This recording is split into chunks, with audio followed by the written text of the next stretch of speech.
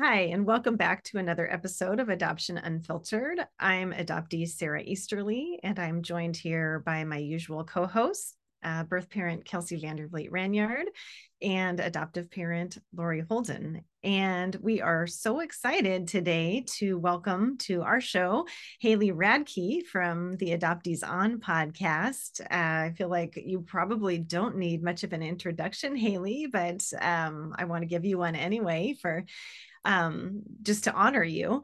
Haley is the host and creator of Adoptees On, a podcast that has been created for adopted people willing to share their intimately personal stories about the impact that adoption has had on their lives.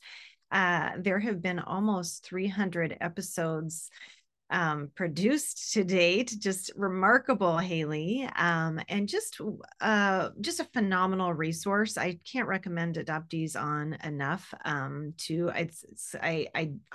recommend it. I listen to it all the time for so much good adoptee centered information and conversation.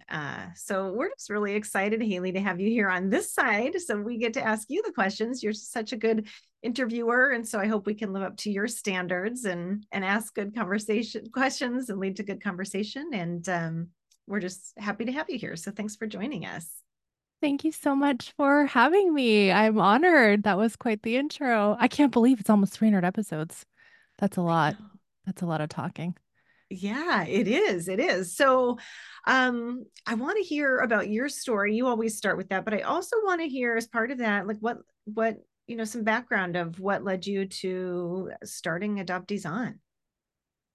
Well, I have experienced two reunions as an adopted person. So, one in my very early 20s with my mother, who cut off contact after just a few months of reunion. And then, not quite 10 years later, I found my father, and we've been in reunion almost 13 years now. And at the very beginning of the reunion, we had the everything's great, very exciting honeymoon phase, as they call it. And then things started to get rocky. And I was like, oh my God, what is wrong with me that I cannot maintain a relationship with a biologically related person to me? And during that time, I was connected for the very first time with adoptees on Twitter. And we were having these conversations and just talking about what it's like to be adopted. In the meantime, I'm a podcast aficionado. I love podcasts. I've been listening since Apple put them in iTunes back in 2005. And I heard a couple of independent podcasters share how they podcasted. And I was like, I could totally do that. And so, self taught, I started by asking some of my Twitter adoptee friends on. And initially, it really was to have, besides just a text conversation on Twitter about adoption, like I could hear their voice and really ask them whatever. It's like a carte blanche to kind of dig in. And it's been a big shock to me how it's grown and how people have connected with it so much. I never anticipated getting to 300 episodes and podcasting for, I mean, it's been over 7 years now. So that was unintentional. Um, but it was for a benefit for me to make it more deeper in adoptee friendships. And it's done that. But it's also done that for fellow adoptees who are listeners. Mm, mm. Well, and I think it's done that, and yeah, like you say, I mean, it's created community, and I think that you've done such a fantastic job of bringing on guests who really share a wide range of experiences, and then seeing the commonalities. I think that there's just so much normalization that happens through the listening of your show and helping adoptees understand themselves, which is really significant. So, yeah, thank you so much for all of your work. Thank Thank you. you. That one of the most surprising things to me is the feedback I've gotten from folks who find the show and then they're just like, "Oh my gosh, like I literally thought I was the only one who ever had these internal tumultuous feelings." And most of us are having those feelings, but they're unspoken. So it's so powerful to say them out loud. Mm-hmm. Mm-hmm. So I have a question for you, just about having listened to episodes throughout from the beginning. I didn't find you at the beginning, but I went back and started at the beginning. And I remember, gosh, there was a time when I was just pouring through episodes, drinking from a fire hose, getting through to try to catch up. Um, there has been, I feel like you've had an evolution yourself that we hear, in terms of just how you process adoption, and even just how you hold boundaries, and those sorts of things. I was wondering if you'd be willing to share some of that with us. I definitely have, I'll call it, have become radicalized over the years. And I thought I had processed a lot of adoption things when I started. But as I mentioned, I was having trouble in reunion with my dad, and I started going to more intensive therapy and started really working on those things in myself. And so through the years, I've had this personal growth from doing that work privately with my psychologist, but then also learning from all my guests. And there's always something I'm like, oh, great. I guess I should talk to my therapist about that too. Thanks. So there's that for sure. Hopefully, people can see that I think I've grown in that personally. And then when it comes to advocacy for adopted people, I used to have a much different view of adoption that I do now. And the more adoptees I talk to, and I just really understand more and more the deep trauma that we've experienced from being separated from our origins and then subsequently adopted into a family where we now need to fit in. And so, not everyone will say it that way, but I believe every single adoptee and adoption are traumatic events that need to be worked on and healed from. And I, I say healed from, but I think that's just an ongoing process. There's not like an end point. Just like because we're human and we're always going to have stuff to be unpacking.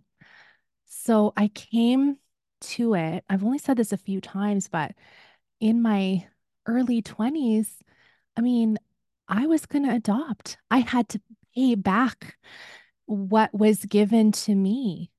And ultimately, my husband and I went through classes on how to adopt and the whole process and all of those things.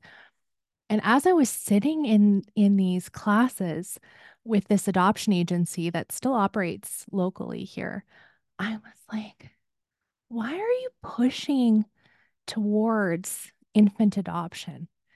It was really eye-opening to me. And now I can look back and just be like, whoa, that was really messy and problematic. And I can't believe I was going to participate in that. And through my years and years of conversations and going to adoption conferences and learning and all of those things, now I see, like, really see the trouble in the industry. And I see the white supremacist of it all and the classist and the colonial. Like, I see all of those problems. Um, it's tough. It's tough. And so that's why I'm calling myself a radicalized adoptee, because I am 100% for family preservation now. It's hard to unsee once you see. And nor do you really want to. It's not the goal. But I hear you and feel you 100%. So, um Speaking of, I don't think that's that radicalized. I mean, I don't know, maybe are we in a bubble? Like, I think we are in a bubble. we're in a bubble. We Yeah. are. We are. Well, and might be a good opportunity. Let's pull Kelsey and Lori in now, because I think, we just, before we started recording, we were talking about, Haley, you said that you aren't in that many spaces with adoptive parents and birth parents, in interview spaces anyway. And so that feels like, is this an evolution? Is this more of an evolution? And let's have this conversation. I don't think we're all that far apart, so that's why I feel perfectly at ease here. But I don't know. Is there anything that you want to ask, Kelsey or Lori? Haley, I think our journeys through the consciousness of adoption were similar because I came into it as an adoptive parent. And I had the simplistic view that maybe you did as well, because of what I had heard just in by osmosis, what I've absorbed from society about adoption being a win-win. It's a generous thing I would be doing to help out another mom and a baby, and it was a good thing. And I think for me, my evolution has been finding all the nuances in that, and that it's not it is undergirded by a tremendous loss. And one of my own podcast guests said, we all come to adoption on our knees, and I can see that now, being in it for 20 some years. So I think, from simplicity to complexity is also part of what happened to me as an adoptive parent entering into the adoption space, thinking it was win-win, and then finding out, ooh, anything that comes from loss cannot be win-win. And so what are we going to do with that? But I'm trying to think of so many different things. And Haley, you're in Canada, is that correct?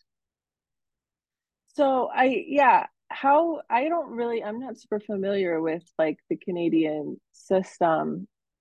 So do you mind just elaborating on that a little bit and telling everybody if you know what the differences are between the US system and the Canadian system? I think we're fairly similar.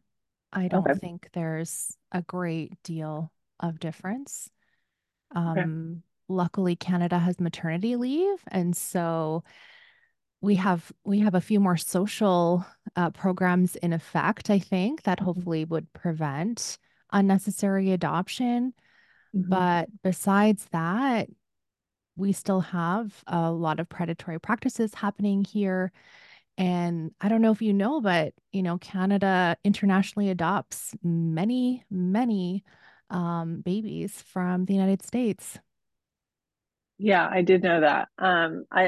There's like a book or something on that. I haven't read it, but I was reading about it, and so I found that super interesting. I don't think many people think of, which is one of the classist, white supremacist, colonialism, roots, but people don't really realize, they don't see the United States as an output country. They see it as an input country, and so it's really interesting when you start looking at and finding that, tracing those lines, and seeing where they lead. So yeah, interesting. So God, there's so many things I just want to ask, but yeah, do you see family preservation, I guess, how do you see that because right now where I see it is it's happening more on a micro level, and I guess where do you see it going in the immediate future on a macro level? It's a pretty big question, but I mean, I don't know if you. Well, I think that's what we'd mean by upstream versus downstream practices, right? So, um, the story of like pulling the drowning people out of the bottom of the river, and these people just keep coming. And it's like, where are they falling in? And so, of course, all of these things are upstream practices like living wage, fair housing access, um, all the supports that folks need in place. So if there's an unexpected pregnancy, they feel supported enough to parent, and if that's their choice to parent. And I mean, I don't understand why there's not more focus on that and more focus on keeping the family unit intact. And how do we reach mothers in crisis before they pick up the phone and call an adoption agency? Why are adoption agencies advertising on Google saying, we'll give you housing and pay for your medical costs, and like, but all you have to do, no obligation, but all you have to do is give us your baby at the end, and you don't get any of the money, we get paid. Like, I mean, is that I too much to do? 100% agree. I mean, I 100% agree. The ads, I do advertising studies for my job, for my work, and that's one of the main things I see. I screenshot them every single day. We study the key phrases, the words, the most popular phrases that people are searching on Google, and we trace them in different locations around the United States. And as you may know, United States adoption is governed, private adoption, domestic private adoption is governed solely by state law. And so it differs from state to state. Mm-hmm. And so that's what I do, is I study those trends and advertising and compare it with their state law and that framework. And it's atrocious. It's vile. It's get paid for an adoption. That's the language. I saw one yesterday that said mothers helping mothers. Many times that these ads are 90% of these ads are coming from unlicensed like brokers as well. And so it's really hard for moms to even understand that these are places that you will never, they half the time are not operating within that loose state law framework to begin with. And so it's really hard to tackle all of that, and there's no federal basis for private adoption law in the United States, and so that's a precedent that has to be set. Otherwise, you're working within 50 different sets of state laws to try to bring some of this down. So there's so many problems. Like, I could be here all day, but yeah, I definitely agree with you. Like, there's the practices are so far removed from even the ideal of what adoption should be in people's minds. I think people generally believe, like, society generally believes, like, this is finding a family for this child. And Dr. Joyce Pavo says that all the time, that this should be about finding a family for a child, not finding a child for a family. And so I think but the reality is, even as faulty as anything, any notion of what society thinks adoption is, as faulty as that may be, the realities are even so far removed from that, that it's hard to alter the hearts and minds and the culture and the understanding around adoption and what it is in reality, as well as to try to convince lawmakers. I mean, adoption is a winning issue for policymakers, state and federal level alike. Adoption is an issue that makes them look good. And so to try to tear down those ideals is really hard. But yeah, and that's just the adoption side. And I think the family preservation side, that does get into a lot of adjacent policy areas like housing, like childcare and stuff like that, is a whole other area too. Whereas you're also dealing with a lot of state law, and people very much, they live in a blue state or a red state most of the time, and so those opportunities for those social safety nets can be very different from state to state as well. It's a really scary thing to think about, getting pregnant in a situation, in a circumstance that you can't find support either way, no matter what you choose, whether you choose abortion or adoption or parenting. Um, it's a really scary. I wish more people would come to terms with, like, a society, on a society level, not like you or us, um, how scary it is, of an arena to enter the moment you find out you're pregnant. That's my soapbox. And Haley, that's such a good question that you're asking about the downstream and upstream. And I'm going to quibble with just one word in the way that you phrased it, and that's the word versus in between them, because I would submit that both are important, and we need to be doing both. And I think in our configuration, I've learned so much from Sarah and Kelsey about how to get farther upstream, and the importance of getting farther upstream.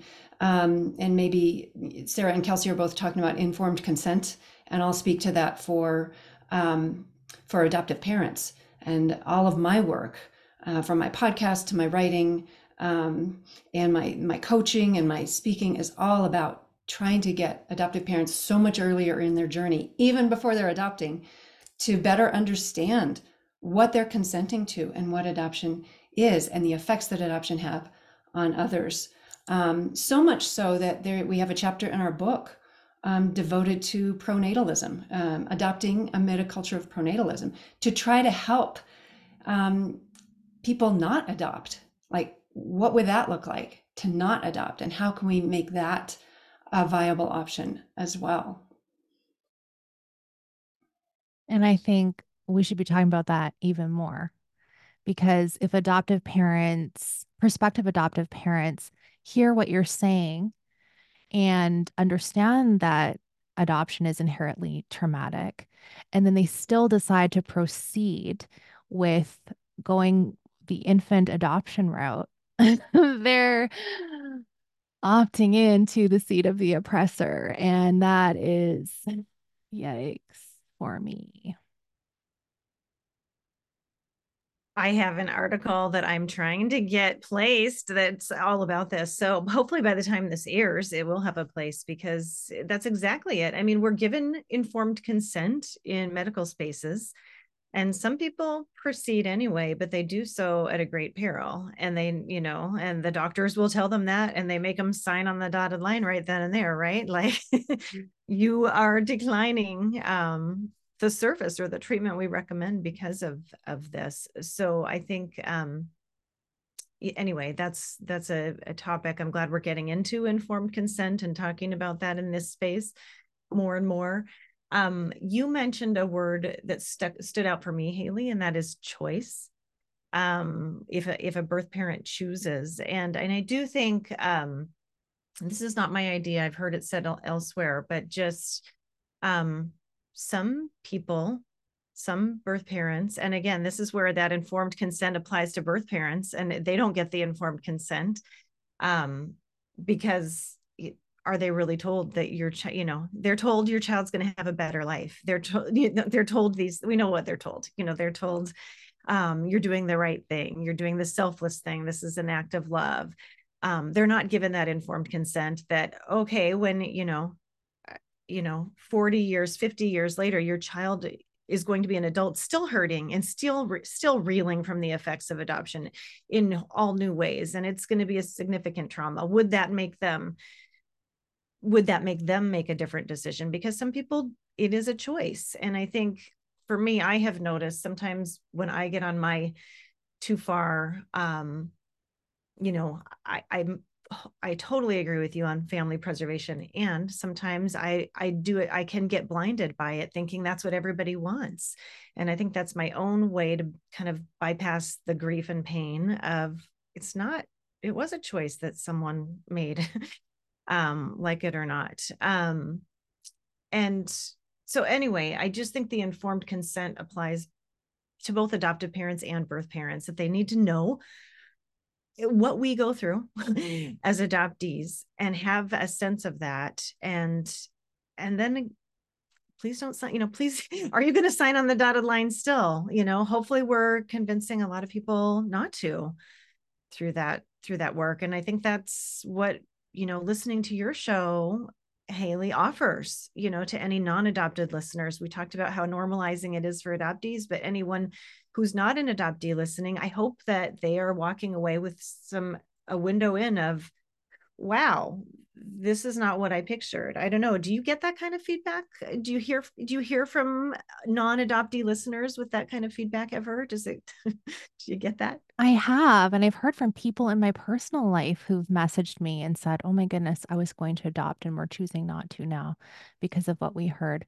But I want to kind of circle back and I want to ask Kelsey about this because I read your book, and I want to hear more about if you can give some thoughts on this, like the temporary crisis nature of it, like 2 years from now, your life could look so very different. And what is it like? Share or not? I don't know. It's too personal. But I'm curious about that. You're 7 years post placement, is that right? And you have another Yeah. child, if Yeah. I'm okay. So I guess I don't always agree that it's a temporary crisis. In a lot of the cases that I've seen, especially recently, just, and I don't do direct services. I don't do cases. I haven't worked in that direct service area of adoption in 3 years, I believe. But we do often hear people call our office quite a bit and ask about certain things and pertaining to their cases. And so we're seeing a lot of pretty severe substance use disorder, and also pretty debilitating mental illness, and yes, some things that would make someone not qualified, not a candidate for parenting anywhere in the near future.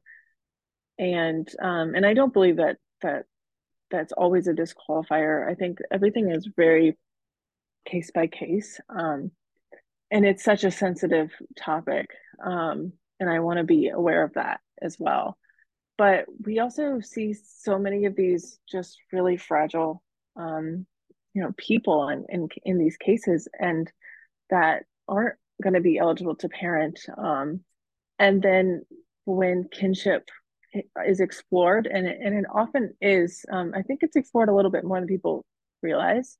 Not in every not every professional does that. So that's not a blanket statement by any means. But when sometimes kinship is explored, we a lot of times hear from family members like, I can't take any more of their children. I already am raising two. I already am raising three or four. And so at that point too, it's like you're on a limited amount of time where this baby many times too has also already been born. And so to avoid the foster system, which we know can be such a dangerous place for kids, especially when reunification is unlikely to happen, it's not a temporary crisis, and also can be compounded by the passage of time and no action. So for me, I I think it was a temporary crisis, but I guess I also struggle without the family support because I didn't have that to parent. There was nobody in my family in my corner to be like, yeah, we're going to help you do this. That was non-existent. And so I didn't even know where I was going to live. And I guess it's hard to realize, it's hard to understand when you don't have the support of like a birth father and you don't have the family support. And then now your housing is in question. I was looking at even less stability than what I currently had if I were to choose to parent. And so for me, I think there's a lot of unknowns there. And I can see the biggest thing for me too is childcare. I think I didn't realize even then, 7, 8 years ago, that how big of a deal childcare was going to be. But I literally couldn't work if I couldn't have someone to watch my child. And there were in my hometown, I couldn't find a job that would pay me enough money to also be able to afford childcare and then housing on top of it. So there's, I mean, a lot of that upstream stuff that was non-existent. I lived in a red state. I lived in Indiana, who's notorious for not having any social safety net for people.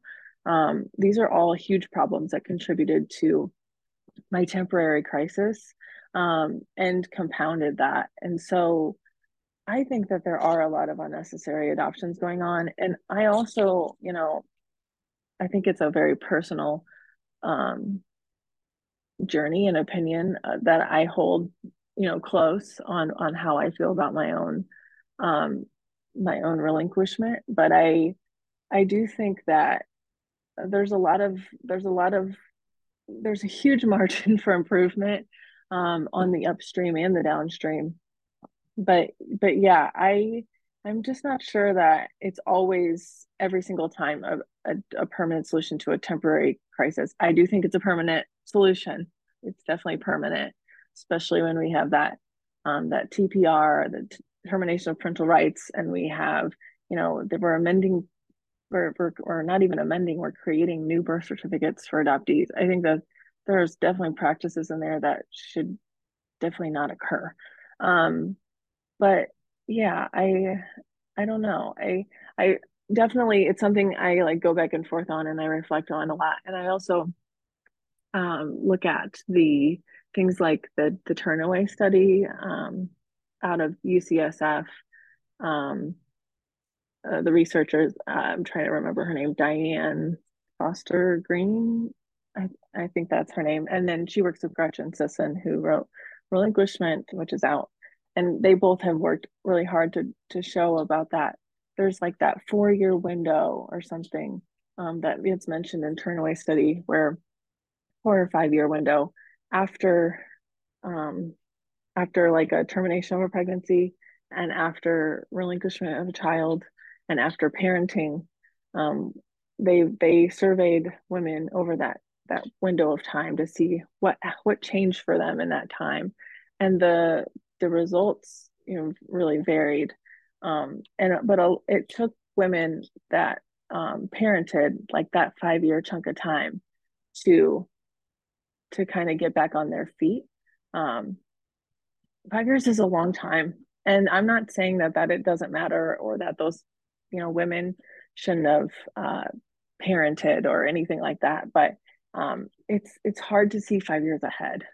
It's really hard. And especially when you don't have it together and you don't, you're trying to put, you're trying to put the pieces together in such a vulnerable time, and they're just not, it's nothing's clicking for you. You're like, I don't have enough faith in myself and in my support system to see 5 years down the road, to see that, to know that I'm going to be okay. um there's a lot of alarm there. So I definitely agree with you, like those support systems have to be present. A lot of times it's our own families that aren't going to offer that help, and that's really hard, especially if you've depended on your family for a lot. I know I'm kind of going off on a tangent, Well, but thank you yeah, for sharing that. yeah. And there's an organization that I don't align with all of their views, but they train families to come alongside um, women in crisis, right? Like that's the perfect example of that 5 years where you need to borrow someone else's support system in order to parent so that you have folks to do childcare and get you housing and so you can continue on in your studies or find better paying employment, all of those things. And like, where are the 2 million waiting and hopeful parents in that filling that gap? Like, why does it take ownership over a child under your own roof so you can be the parent? Why does it take that to get you in there? Like, be in with the people that are needing you right now, so you can all enjoy a family unit, whatever that looks like. Um, oh, that's so sad. It makes me so mad. Like, it just makes me so mad. Yeah, I Oh, think I think that I mean, there's a lot of women like me, and there's a lot of women that had even less than me. And so, and I think my work, just going back to the upstream, downstream, my work, I do see as both kind of. It can be classed as both. Well, although, I'm not working directly in housing. I'm not right, but I'm trying to, regulate and restrict some of these practices that have just been allowed to like just go crazy, unregulated, and nobody's watching these things happen. I think our work was born out of, we get these calls, people call us. I mean, we never said call us if you have a problem, but they just did. And so now they do that. And so you see these cases happening right now. We have a case going on this week out of Utah. It's not even our case. It's cases we get called in to provide support to, and trying to get these women out of a situation, be able to parent. These things happen all the time. These are those micro cases. So I've helped women get their babies back. I've helped after relinquishment, and I, I don't see family preservation as a counter view to our own. We just, I think when you're in the trenches of it, you're like, I don't know if I'm upstream or downstream, but I'm knee deep in shit. And so you're like just trying to do what you can with what you have. And I wish there were so many more people in these trenches with us. And I also wish that family preservation, um, activists and advocates could also, we could find a way to all work together, because I feel like our goals are not that, they're not counter to each other by any means.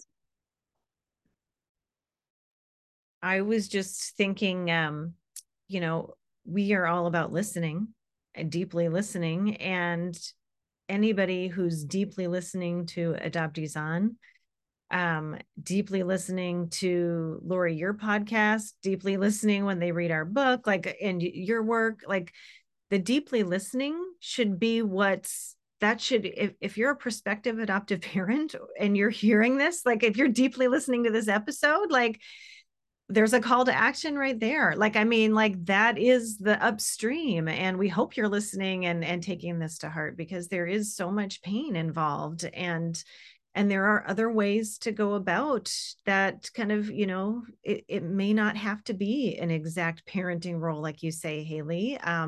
There's a lot of fulfillment. I have a lot of friends, and Lori, you wrote about them in our book, parenting by, not parenting by choice, child-free, not by choice, or by choice, who get a lot of fulfillment from those auntie roles or from those mentoring roles, and being, pillars of, wisdom and maturity in their communities. So there's a lot of fulfillment that can come from that. And again, that's just so important. I also was just reflecting, and Haley, I want to ask you about this, if you don't mind, if it's not getting too personal for you, but I think a lot of these situations where families are laying on pressure when we have an unwanted pregnancy, and let's say a partner who's not supportive as well, so that a woman's just feeling completely alone. But I think a lot of the kind of looking at that upstream is religious communities. And I think we've got to get out of this like either or, adoption or abortion, and one's holy, one's evil, like, because, and one, there's just kind of a soul lens on the suffering of the fetus, and no interest in knowing about the suffering that adoptees deal with. So I don't know, Haley, I'd love to hear your thoughts if you would be willing to go there. I know we're not supposed to talk religion and politics, but well, we're doing it. Yeah. well, you already know, and Kelsey's reference Gretchen Sison's work, right? That adoption and abortion, that's not the dichotomy. It's are you going to have your pregnancy or not. Like that's your first decision. So yeah, that's, whew. I mean, when I reference that organization that I didn't really align with other beliefs, it is a religious organization. And it came to my city. I was so excited to participate in it because in addition to family preservation at the like baby pregnancy level, it's also hopes to reduce the amount of kids going into foster care for temporary situations. And unfortunately, like I could not sign on to their statement of beliefs, which is like, great. Like, why are we still excluding people who could be serving these families? And it also impacts the decision of the parent in crisis, whether or not they're going to reach out to this organization if they're not religiously affiliated or aligned with them. So yeah, it's tough. I don't know.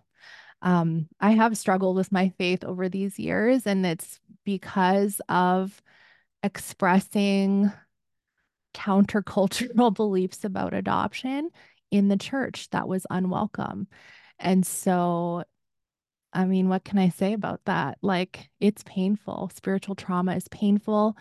And I really feel deeply for mothers who've been impacted in having a crisis pregnancy that is shamed and called sinful by the church and forced to lose the opportunity to parent in the name of religion. It's just abhorrent.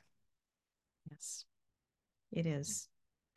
It is. And a lot of hurt in the church for us as adoptees as the result of that as well.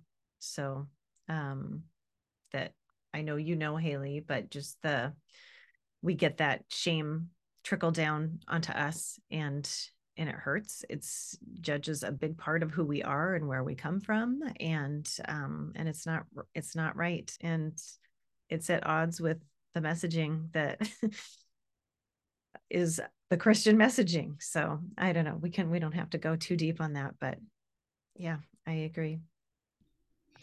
I think I'd like to touch back on the adoptive parents' role too, is that some women are, because of reasons that Kelsey mentioned, and other reasons like generational trauma, needing to get their child away from some of what got them into where they are. I mean, I've heard stories of women who don't want their parents to help raise their child. They want to get that child to a safer place than they were raised in.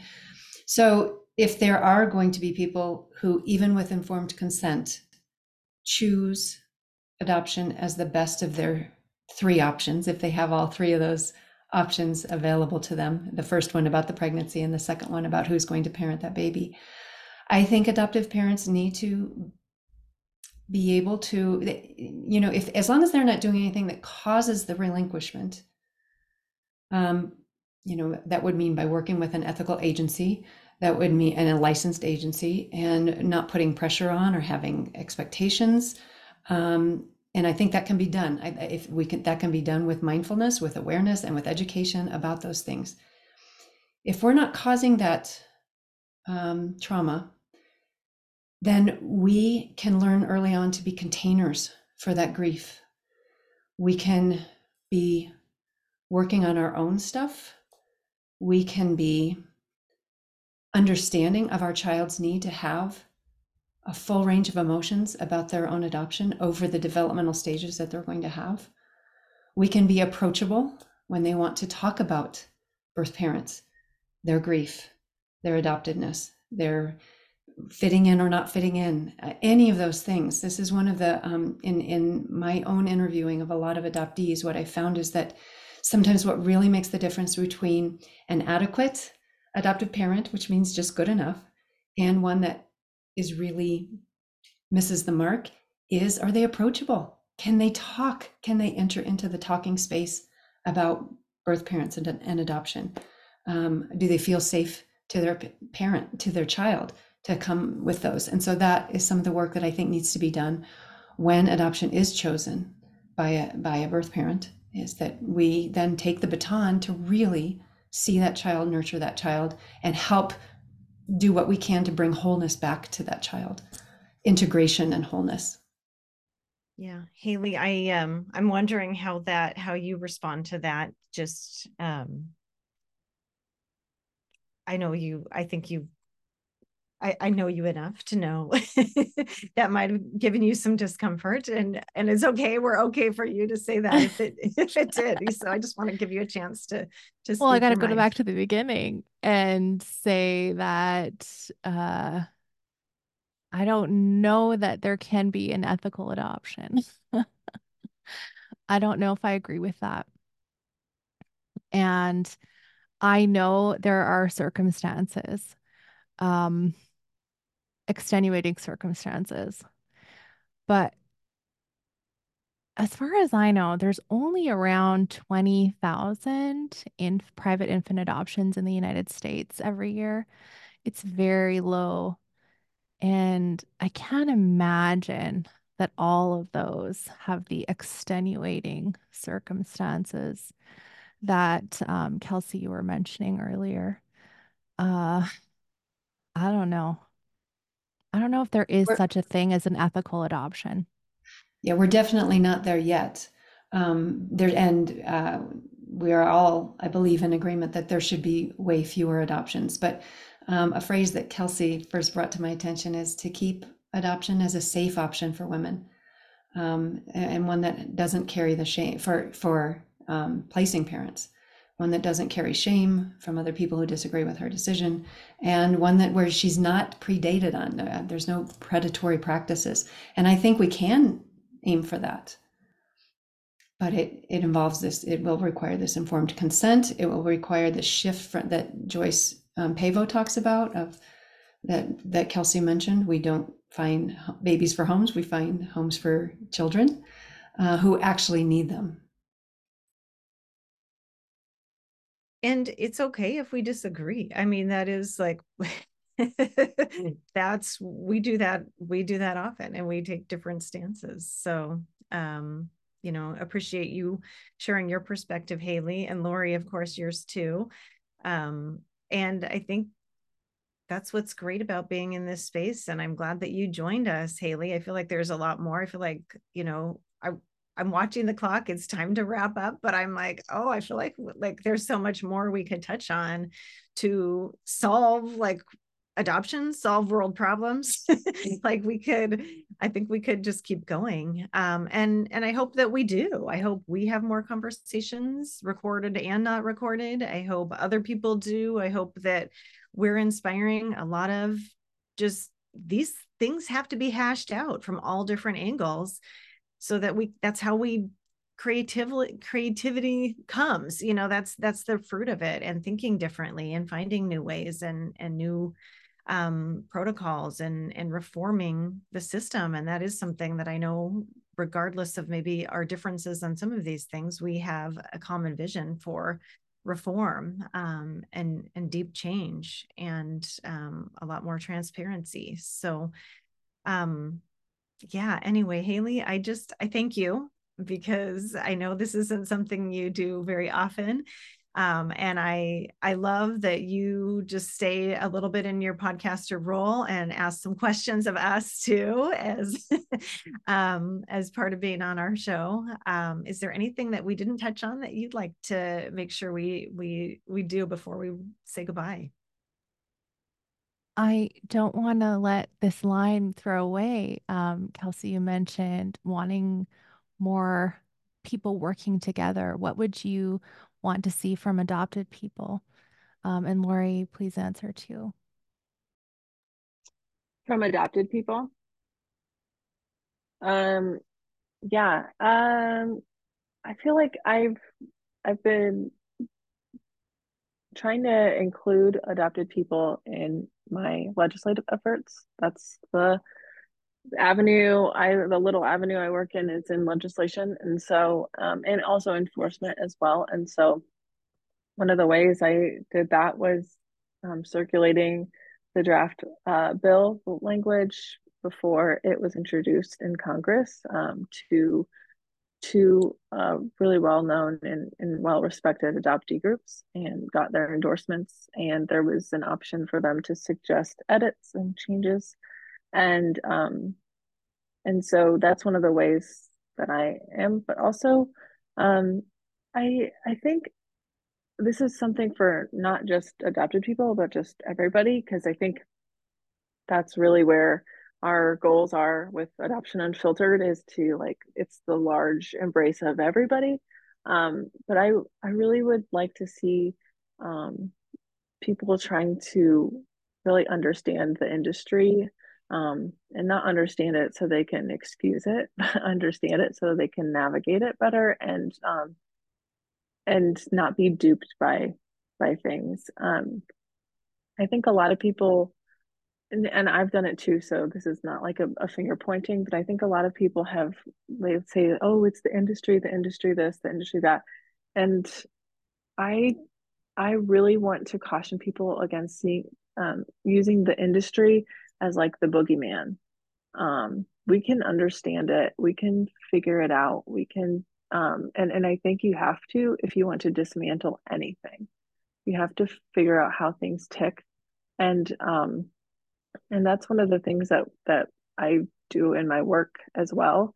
Um, we've figured out, it's taken years, but we've done a ton of research and a ton of have a ton of conversations with people in different states to figure out the legal frameworks of things, the how the what's the precedent, what's there are some things happening in some states that they are not rooted in statutes, they're rooted in precedent.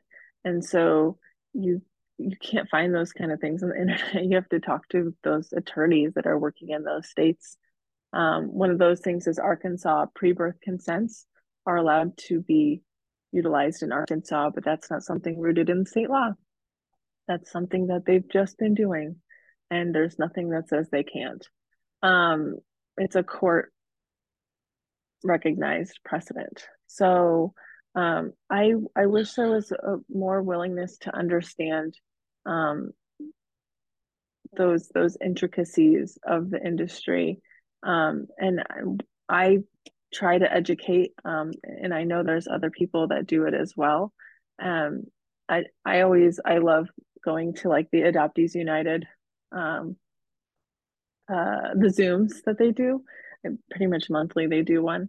I think it's really interesting. I think we have to move away from um, pointing fingers at just like, it's sort of, sometimes it sort of feels like throwing a dart at the map. We're just like, you're all terrible, doing all terrible things, and it's like we've got to understand this before we dismantle anything. Um, there's a lot of, and the reason being is there's a lot of roadblocks and there's a lot of obstacles intentionally placed to prevent you from dismantling anything. And so when you understand them, it makes it feasible and it makes it realistic.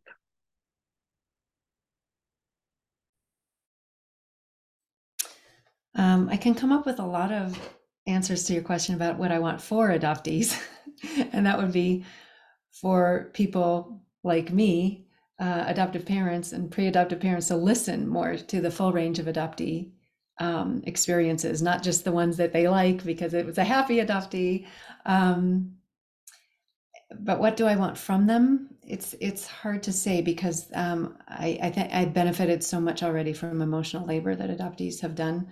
And it helped me in my own family so much. So I think my short answer to your question would be an invitation to listen for understanding.